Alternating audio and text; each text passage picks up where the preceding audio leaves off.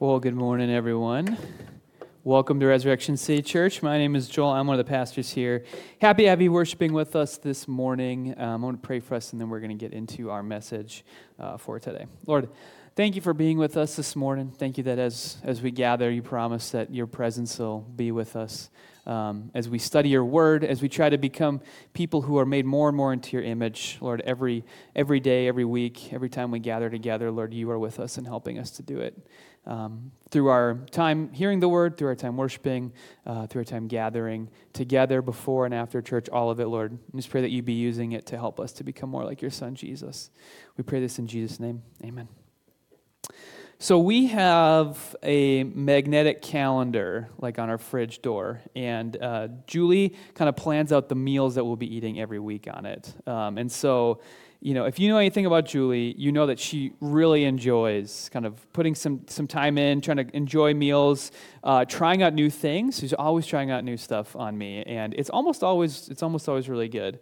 And so it's kind of fun. I always enjoy kind of seeing what is coming up for the week, looking at the calendar. So like, for example, it could look like this. Monday morning, it could say something like barbecue street pork tacos. Tuesday could be stir fry. Wednesday, enchiladas. Thursday, banana pancakes. And Friday is pizza. We actually do pizza every Friday night together. We make homemade pizza together. It's super fun. Okay, so usually that's what the calendar looks like. But every once in a while, one of those nights, it'll say leftovers. It'll just say leftovers on there. Now, when we have leftovers, we mean exactly what you think we do, right? We're just clearing out the fridge. Anything that's kind of accumulated in the fridge throughout the last week or two, we're going to get rid of it that night. That's kind of the plan. And so, okay, so it's a bunch of random stuff thrown together. And you could call that like a bold fusion choice. If you wanted to really try and spin it one way, you could say, we're going to have pizza, stir fry, and enchiladas, and it's an Asian, Mexican, Italian fusion. That's what Julie could put on the calendar, right? But really, you know, it's just finishing off whatever is in the fridge. It's just leftovers. It's stuff that honestly is in the fridge because maybe we didn't like it that much the first time, but we've got to finish it up, right? The point is this: when you think of leftovers, you're not really thinking of something that's special. It's not like a special occasion to eat leftovers. You wouldn't invite your neighbors. Let's say you had new neighbors that moved in next door to you, and you decided, hey, let's welcome them to the neighborhood, invite them over to a meal, and then serve them your leftover enchiladas from earlier in the week, right? They would, you know, they wouldn't buy that it's just some really good fusion. They would know, hey, this looks like, you know, I saw you just throw that in the microwave and eat it. I know what, you know what food is like when, you know, it's been cold for a little while, right? It would communicate to them, hey, you know, we didn't have any time or desire to cook you anything nice, and so you're getting our scraps, right? They would feel like this is not special. That's what is communicated by leftovers. That's how we feel about leftovers. Okay, when we look at Scripture, though, we find that God doesn't have this mindset towards leftovers when the leftovers are a group of people. Okay, and instead what God does with leftovers is he takes something that's not special and he makes it special by his grace. And what I want us to do is kind of meditate on that idea. Kind of go look at, some passages in Scripture where we see God talk about leftovers and what his plan is for them. And we're in a series called According to Grace, where we're looking back on stories of people in the Old Testament, and we're seeing that God has a pattern of acting according to grace again and again. And we see this, talked about in the New Testament, but it's also the pattern that we see as we trace it throughout the Old Testament in his dealings with people. And really it's kind of a character study of God that's supposed to fill us with hope and joy as we understand better who God is, that he gets things done in the world according to this pattern of grace. This is how he accomplishes things.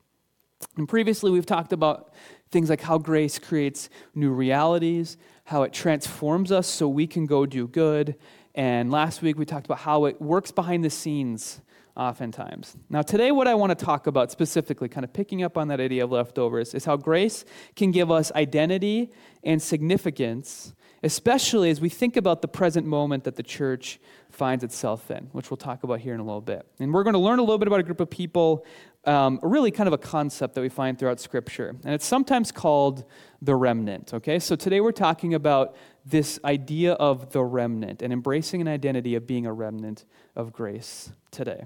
Okay, so what I want to do is I want to explain what the remnant of grace is in the Old Testament, right? It's maybe not a familiar concept for many. It's not something you probably would have heard about in Sunday school class growing up, okay?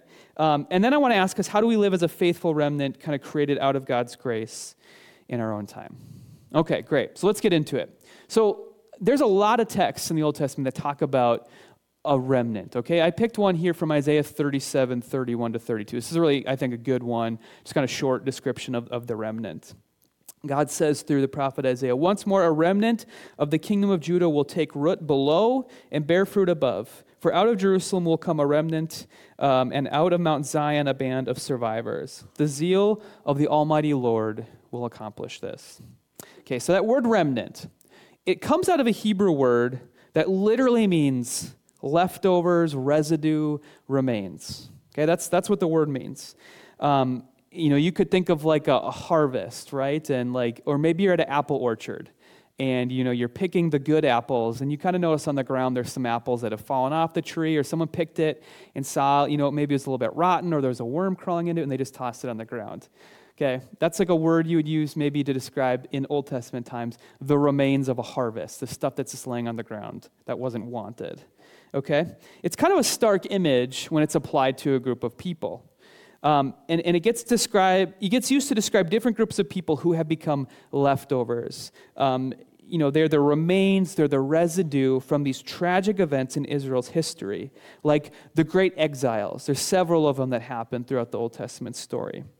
And what happens oftentimes in these is God is visiting hundreds of years of Israel's unfaithfulness and disobedience and idolatry onto them. And it results in this huge disaster where other nations come in and kind of take a bunch of them off into exile. But there is a group of people who kind of stay in the land or who aren't destroyed. They're kind of the leftovers. They get to stick around. And you would think, well, nothing is special about them, right? But God says that they're going to survive. And he says that even though they won't constitute any sort of real political or cultural significance, they're just going to be, a random pizza slice in the fridge. They're refugees, exiles, losers who have to scrap to survive. They're all the places that they go, they'd feel a sense of being the odd ones out, strangers, kind of nomads without a home, the minority everywhere and the majority nowhere. They'd be misunderstood.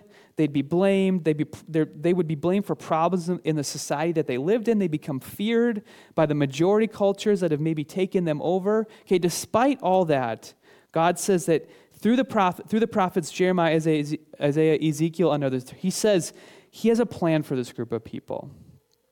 And it's going to fit this pattern of his grace to make them special by his grace. They're going to take root below and bear fruit above. God is going to do something through this group of people. An Old Testament scholar named John Goldingay says this: the term remnant suggests the way that God's grace ensures that the people of God doesn't entirely disappear, despite its waywardness. It also suggests a challenge. The remnant, the people who survive and remain, are challenged to become a faithful remnant. Okay, being a remnant isn't a sign that God spared them because they were, better than everyone else or that they merited it, okay? Remember, in this series, we've been talking about how grace doesn't work like that. It's not owed by God to anyone who receives it. It's not merited. It's given freely. You could bring something positive to the table. You could bring something negative to the table. God is going to give his grace indiscriminately to people regardless of those things. And that's how he works, right? If God did ultimately give us what we deserve, we would find that we all fall short of his standard. But the truth is, he doesn't really care about the value systems that we put on each other or even the ones that he puts on us, because his grace overcomes that. And what God's grace does do is give significance and meaning to those who might just think of themselves as leftovers.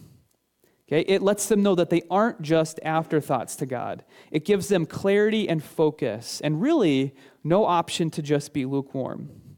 it says to them, you have become leftovers and you're experiencing lots of trouble because of it. But that doesn't mean despair. It actually means hope, because God's purposes will still come, and they might even come still through you. It gives these people dignity and purpose, that God wants to work through people who really wouldn't expect themselves to be the ones that God would work through. And God wants them to respond to all this in hope, in faithfulness and resilience to his grace. And he is going to choose to do something extraordinary out of them. Okay, so that's a little bit about this group, the remnant in the Old Testament. Now, there's a letter written in the New Testament that has a lot of echoes of this idea and how it talks about the group of people that it's being written to and kind of talks about what the people of God are supposed to look like, right? It uses the ideas of grace, of people being strangers who are scattered throughout the world, who are not in their true home, who are experiencing trouble because of it. And that letter is the letter of 1 Peter. All right, it's written to a group of people in the Roman province of Galatia who were experiencing persecution and trials because of what they believed. Okay, and right at the very beginning of the letter, and then kind of in the address or in the greeting, and then right at the very end, in kind of the salutation, we see a couple of these echoes right off the bat. The letter is framed by these ideas. Okay, so for example, right away in verse 1, Peter writes to these people, he calls them God's elect exiles who are scattered throughout the provinces of Pontus, Galatia, Cappadocia, Asia, and Bithynia. Okay, so you guys are elect exiles. You are people who are scattered. That's how he addresses them. Okay, and he ends the letter by saying, my purpose in writing is to encourage you and assure you that what you are experiencing is truly part of God's grace for you. Stand firm in this grace. Okay, so we see this exile language used to describe the remnant in the Old Testament, scattered. And what you're experiencing, it's grace. Strange as that may seem, it's grace. And the letter, kind of in between these two things, spends a lot of time explaining how these people, how they're experiencing grace in their trouble, and how they're supposed to stand firm, how they're supposed to live in this grace. And ultimately, we won't get into this a ton today, but they experience that grace by being like Jesus, okay? They experience this grace by being like Jesus, by kind of experiencing hardship, challenge, trouble, persecution, and standing firmly and hoping in God and living a certain way because of it. And they're challenged to live a certain way themselves. Now, I think 1 Peter and this idea of a remnant as well, I think it can become very resonant with us because it's written to this minority in the midst of a completely non-Christian society. Now, we live in a society, I think, that is more conducive to faith than they did for sure. But we also find ourselves increasingly living ever more in a post-Christian society. The church and faith just have very little influence in many places. You don't get a lot of style points for being a Christian in society right now. I know when I get my hair cut, I usually go during the day because I have the flexibility in my schedule to do that, and I beat the rush. And so they're like, oh, you're not working today? And I kind of tell them, well, I got some flexibility in my job. And they're like, well, what do you do? And I tell them I'm a pastor, and usually the conversation stops after that. Okay? People are not, or maybe they move on to talking about something else. It's just not something people really want to talk about. I don't think I need to throw stats on the screen here to show you, about the decline in the church attendance or decline in people who identify as Christian, or the decline of just our relevance in society right now. Or maybe even how we could talk about how in the eyes of some people in culture, like being a Christian is almost an immoral thing. It's actually kind of gone from, at one time, being seen as like a sign of being moral is being a Christian, and it's flipped now. It's actually maybe a sign of immorality to some people. Okay, and we see this on a day-to-day basis, right? We probably all know people who used to be maybe deeply committed to Jesus, involved in their churches, leaders and models for others, who haven't been to church in a long time, and who don't really seem that interested in it. Maybe they've completely left the faith altogether. Maybe you feel pulled towards that some days as well. Okay, and there's lots of reasons for all this, and it's really not the point of the sermon to get into it. Some of them are fair and understandable, I actually think. I think a lot of them also are not too. It's kind of a mixture of both.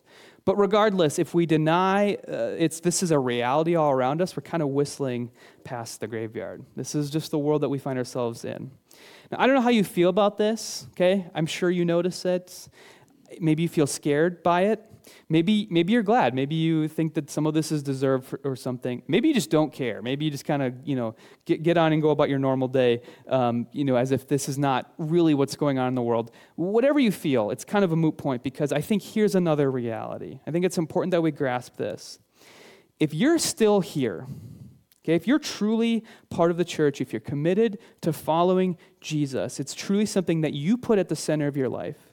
If you have a life-giving relationship with Jesus, and if you sense the Spirit at work in your life, if something about this whole Jesus thing, it still captivates you enough to be part of a church and to walk with him daily, okay, then I think you're part of a modern-day version of the remnant, the remains, the leftovers that God has set apart for himself in grace, and I think who he wants to work through here in the present. Okay, we're still here. We're carved out by God's grace.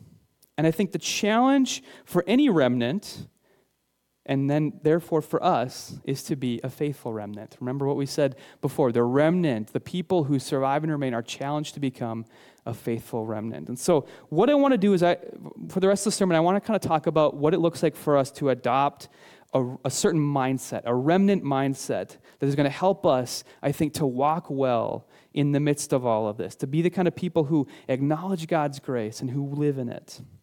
Now, I think mindset is really important because I think it's easy to get scared. And when I feel that way, actually, there's a scene in the first Lord of the Rings book, Fellowship of the Ring, that I always come back to. It's always very encouraging to me. And the Hobbit Frodo, in case you're not that familiar with the Lord of the Rings, the Hobbit Frodo, he's kind of lamenting to Gandalf, who's like a wise wizard, that he wishes he lived in another time, in the kind of terrible time that he lived in the moment. And Gandalf responds to him by saying, so do all who live to see such time. But that is not for them to decide. All we have to decide is what to do with the time that is given to us. There are other forces at work in this world than just the ones of evil, and that is an encouraging thought. Okay, so Frodo kind of expresses one mindset to Gandalf, and Gandalf kind of responds by offering Frodo an alternative mindset, which gives him purpose and I think clarity to what Frodo sees as purposelessness and fear. Okay, and I think when we take on a remnant mindset, we are giving, through it kind of acknowledging God's grace, we're giving ourselves significance and purpose in the moment that we're in. Okay, and a path to walk beyond just maybe lashing out, fighting back in fear, or siloing ourselves off in little pods, or just kind of living in despair about it. Okay? I think a remnant mindset accepts kind of all we've talked about here so far, and it's not afraid to live as a remnant in a place where we might just be seen as nothing more than leftovers, because we're trusting that God's grace gives us significance and also gives us a future to be the people who God is going to work through in our own time. Okay? I really think at this moment that we live in, there's maybe no more important mindset for Christians to adopt than this remnant one. If we're going to really follow Jesus well in America, and I think actually to ever have a hope of thriving, okay? I think it's absolutely crucial for us. Okay, so let's get into this, what this remnant mindset looks like. And I want to use 1 Peter, take some stuff from 1 Peter to try to kind of set that out for us, frame it for us a little bit. And so what we're going to do is it's called the ABCs of a remnant mindset. I worked really hard to make this go from A to F for you all today to help you try to remember it. Okay, we're going to go through these 6 different aspects of a remnant mindset that we find in 1 Peter. Okay, this is what it looks like for us to live in God's grace. And those 6 things are being all in, being benevolent, crying out in lament, having dependence, having elasticity, and having faith and hope. So let's get into all these, okay? First off, being all in. And this comes from 1 Peter 1, 4b to 14b to 16. Sorry. All right, don't slip back into your old ways of living to satisfy your own desires. You didn't know any better then, but now you must be holy in everything you do, just as the God who chose you is holy. For the scriptures say, you must be holy because I am holy. Okay, I think if we want to truly receive and be part of the glory of God's grace, we can't just kind of pick and choose to do it when it's convenient. We kind of have to commit to being all in. Okay, I think God in his grace, what he's done is he's making us a part of the remnant. What he's doing is he's giving us life. He's giving us the gift of Jesus. He's given us as the group of people who have the presence of God living with them. Okay, he's given us freedom from sin and guilt and shame. He has given us life. He's given us identity. He's given us a community to gather together with, something that's so increasingly rare in society. You find that in the church. Okay, and it's founded on something far better than anything we could find anywhere else, God's love and his grace for us. And he's given us truth himself. This is what we have that's been given to us to make us part of this remnant. Just scuffling along and living in that grace only when it's convenient, it turns that grace cheap. Okay? It's not the kind of response that fits the grace that's been given. And so I don't think there can be any fence sitting if we want to embrace being in the remnant. We have to choose to be all in. We were having a staff meeting last week, and Zach he framed this in a way I thought which was really helpful. Zach Doman, our worship leader. So I'm kind of stealing this from him. Okay? He said that, he kind of talked about how we can have a tendency to think of ourselves in a church. And I really don't think we realize this, because it's kind of how we engage with everything else in the world right now. We kind of tend to think of ourselves as customers getting a product. Okay? We're looking for maybe happiness, an experience of some kind, community. I'm not sure. It could be a lot of different things. And we find ourselves, when we don't feel like we're getting the product, we find ourselves getting upset with the institution or management or whoever, management, right? I'm saying that in that kind of term. And we feel like we're not getting the product. Okay, we're not fans of the product maybe or something, right? And it could be whatever. It could be the preaching, the worship, the programs, etc. It's not something we're looking for. And so we come when it's convenient, or we sulk when things aren't like we prefer. We maybe even think about leaving or do leave, okay? That's something that you do just see, right? I think if you're going to be part of the church, okay, especially now, we have to shift our mindset to not thinking of ourselves as consumers of some product, but as employees or members of the team, okay? We have to have an idea that we all have ownership over all of this, okay? All of this stuff that we're doing, we're all members of it. We're all employees. We're all working towards the same thing, okay? And our roles within that look different, right? We could become something as big as an actual leader in it. I also think it can be just as small as contributing your presence consistently. Okay, being all in, I think, ultimately starts with a kind of presence that we can have in being all in on this with our presence and asking ourselves regularly: are we contributing to the community of grace, or are we using it in some way? Okay, I think lots of people have a tendency or feel the urge to use the church in some way for friendship, for morale boosts from time to time, to fill their spirituality bucket, whatever it is. They're looking for something to get from the church instead of seeing themselves as members or employees, people who are a part of what's going on, what the mission of this group is. And so I think in order for us to truly take part in God's grace and be part of what he's up to in this remnant work, we can't be fence-sitting. We can't be users. We've got to be contributors in some way. Okay, there's a radical nature to our response to God's grace that we can sometimes feel the urge to dodge in some way. Okay? But here's the reality. A church or a remnant full of people who are trying to dodge responsibility is dead on arrival. It's got no future.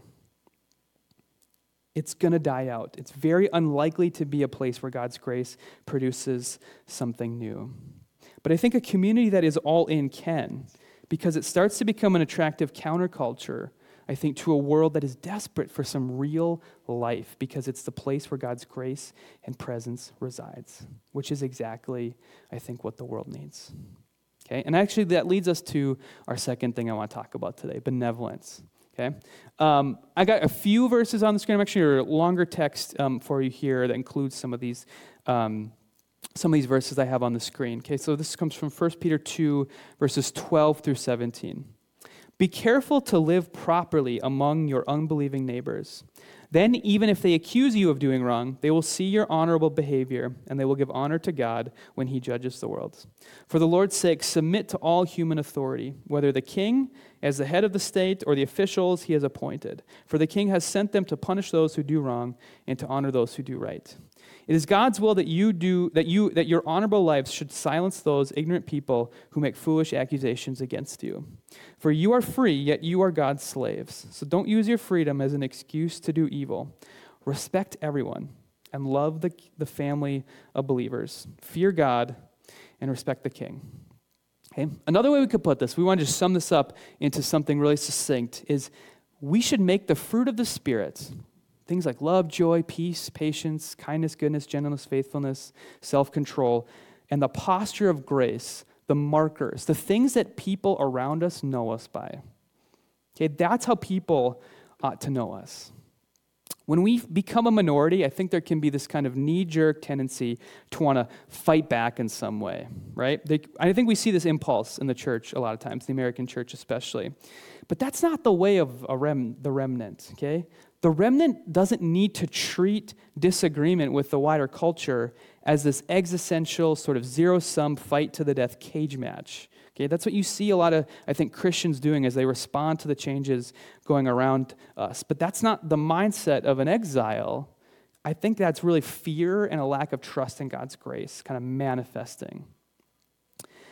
The fear is understandable, right? Especially in seasons of rapid change, which we're absolutely living in. But I think, people who aren't Christian acting unchristian should not be a surprising thing to us that gets us all in a fit and angry. Okay, that shouldn't be a surprise to us. Instead, I think we have to be committed to showing grace to people and cities around us, even if they don't believe. Okay, we are who we are by grace, and we have no right to withhold it from others based off of the good or the bad that they do or don't do. Okay, and as we commit to doing that, I think we quit living in fear and we start living in love. And as we do so, we start to become like Jesus towards them. Okay? And this is where bearing this fruit of the Spirit is so, so important. We talk about this a lot at Res City, this idea of bearing the fruit of the Spirit, walking in the Spirit so that the life of God's grace and love flows out of us to people around us. I think this is so important, and it really has to be one of our controlling goals for how we are choosing to relate to the world around us. We are going to be people who are full of compassion, wanting their best, hoping to see them flourish, and learning that it's possible to flourish with people who disagree with us as well. Okay, let's move on to the next one. Crying out in lament. Okay, this comes from 1 Peter 4:17. For the time has come for judgment, and it must begin with God's household. Okay, what Peter's talking about here is that God is a God who does hold institutions, holds people accountable. Okay, he's not a fan of sin. He does something about sin in his world. Okay, and I think we see that in the world in different moments. Okay, that's what's happening in the moments that kind of create this remnant that we talk about in the Old Testament in the first place. It's God holding Israel accountable for their sin, for their idolatry. And Peter says that this is also happening in the present sometimes as well. That God's people, the church, find themselves also experiencing. Okay. I think, this is kind of just how I have a hard time not seeing this being the case. I think God is allowing the church to reckon with the consequences of some of its failures. Okay, we did a series on deconstruction a few years ago, and we said that there are forms of deconstruction, okay, it's definitely not all of them, I think, but some that are actually healthy because God is spurring on in us a recalibration, looking again at things that he wants to kill off. He wants to die off. Okay, I think business as usual in the church has in a lot of ways been displeasing to God and needs to be challenged. Okay, a lot of the fallout that I think we're seeing right now in society where the church used to be a bigger influence is a fallout from this. And whether it's different methods, it's posture towards the rest of society around it, from the way that actually the church has a lot of times been turned into the culture that it's supposed to be distinct from. Okay, confusing maybe our gospel with some political one, being too concerned with power or comfort or attention, being unrepentant about it, having little to no shame, being self-absorbed at times, creating personality cults in the church, playing ourselves off against one another, having maybe a consumer mindset or treating the gospel as some kind of product or brand to be sold to people. Okay, refusing to have compassion or empathy, to let the Spirit lead us in love, caring a little about justice, being maybe insensitive to the poor and marginalized around us. I think all of these are things that God wants to challenge in us and wants to let die off. Okay?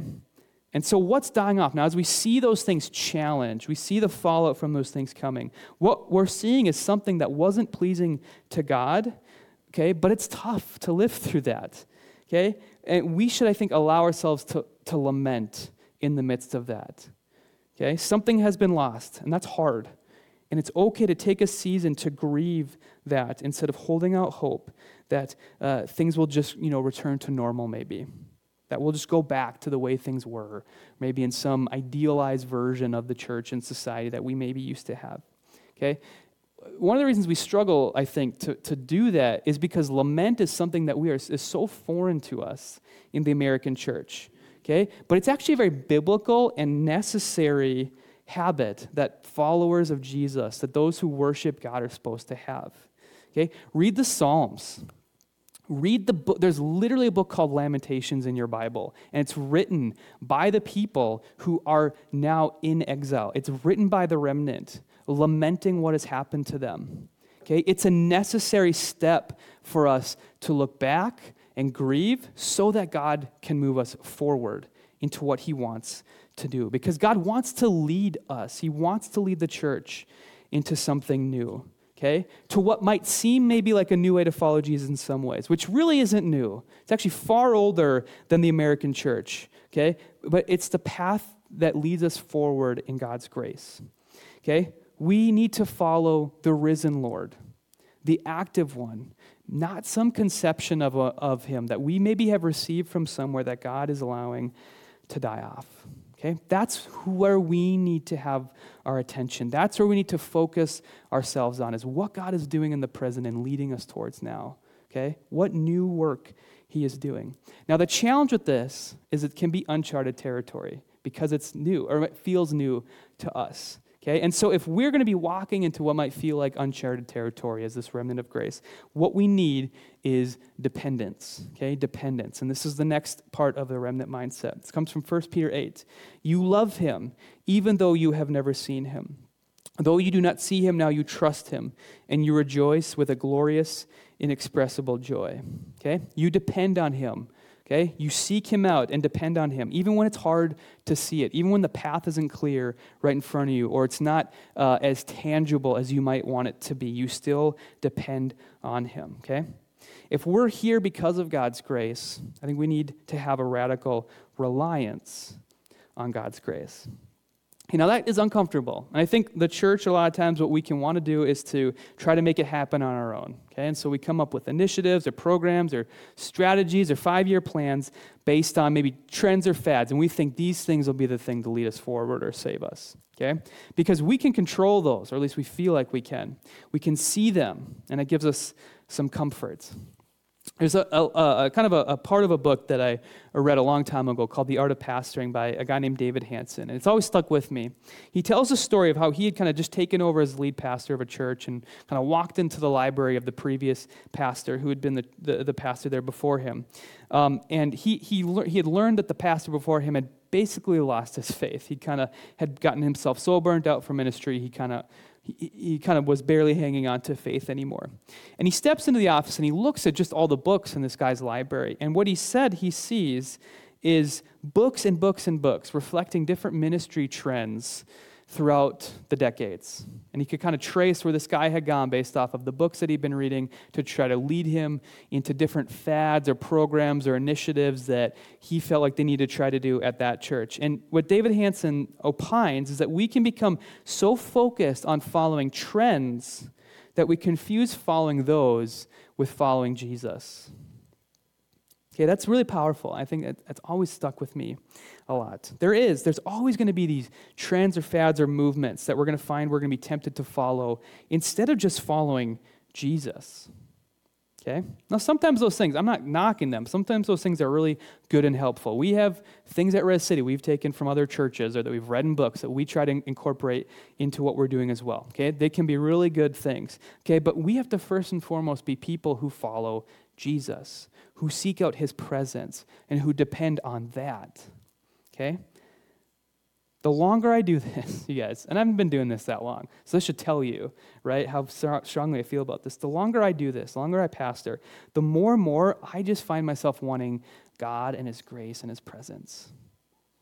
Okay? Because I'm really convinced that that's really, truly where our hope lies.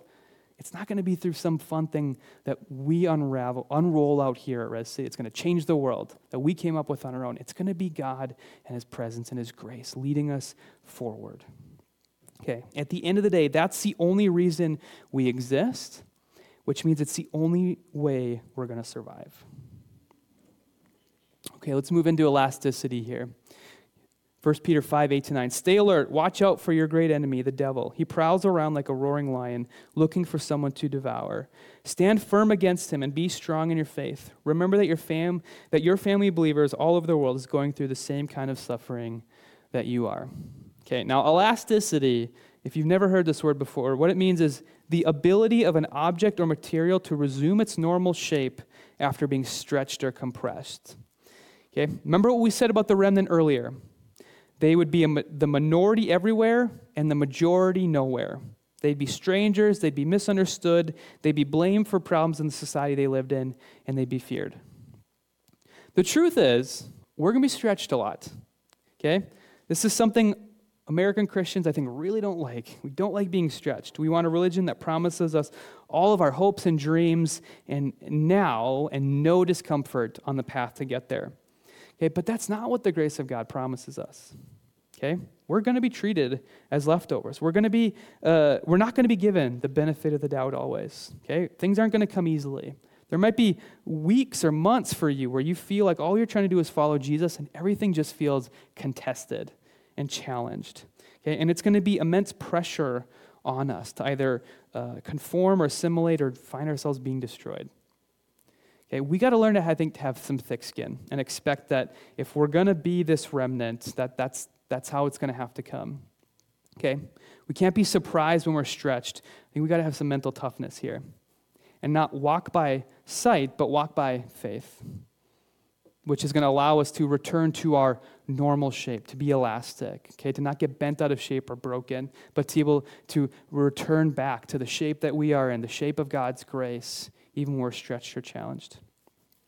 All right, let's wrap up here with the last one, faith and hope. 1 Peter 1:6. So be truly glad. There's wonderful joy ahead, even though you must endure many trials for a little while. Okay, this is an optimism about God, what God will do with the future, okay? Not a pessimism. Okay, now that's not always easy. Like I said, that's often going to be contested for us to actually have hope or optimism or faith about where things are headed, okay? But how we think about the future really does impact our present. It really does give us the ability, I think, to live as a remnant of God in the present when we actually feel some hope. Okay, if we have no hope, if we have no reason to keep going, it's going to kill us. But God's whole point of setting apart a remnant is for a good future, one that is secured by and modeled in Jesus, in his death, in his suffering, in his trial, and the hostility that he experienced as he brought the kingdom in, but was crucified for it, but also in his resurrection. Okay? And in 1 Peter, when you really read through the whole book, the big idea is a hope of life after death, of resurrection life, the same as Jesus experienced. He experienced hardship, we experience hardship. He experienced resurrection, we will experience resurrection.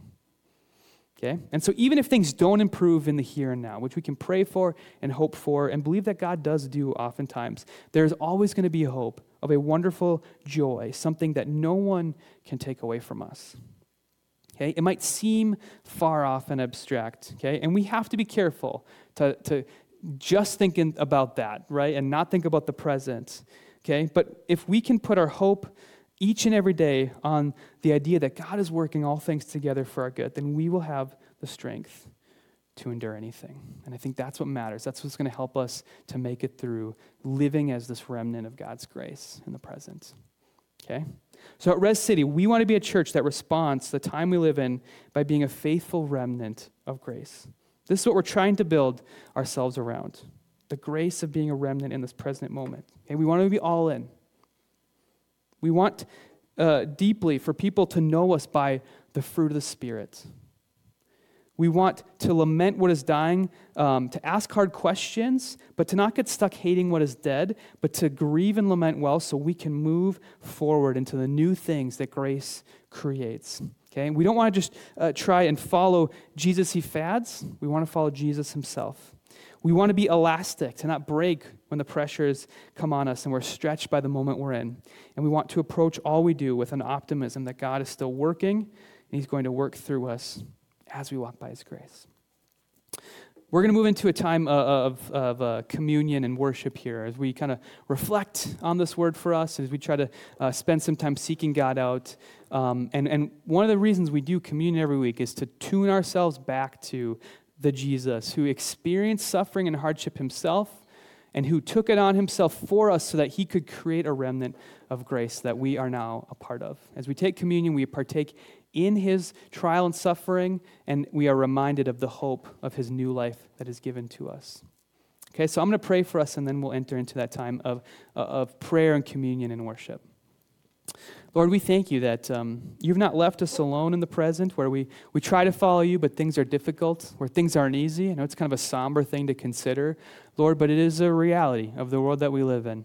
And we can't decide, it's not up for us to decide what time we live in, but it is up to us to decide how we're going to live in the present. And I pray that you would help us to be people who follow after Jesus, who love him, who model the things that he modeled for us, Lord. Help us to be people who live in that grace each and every day, Lord. We pray this in Jesus' name.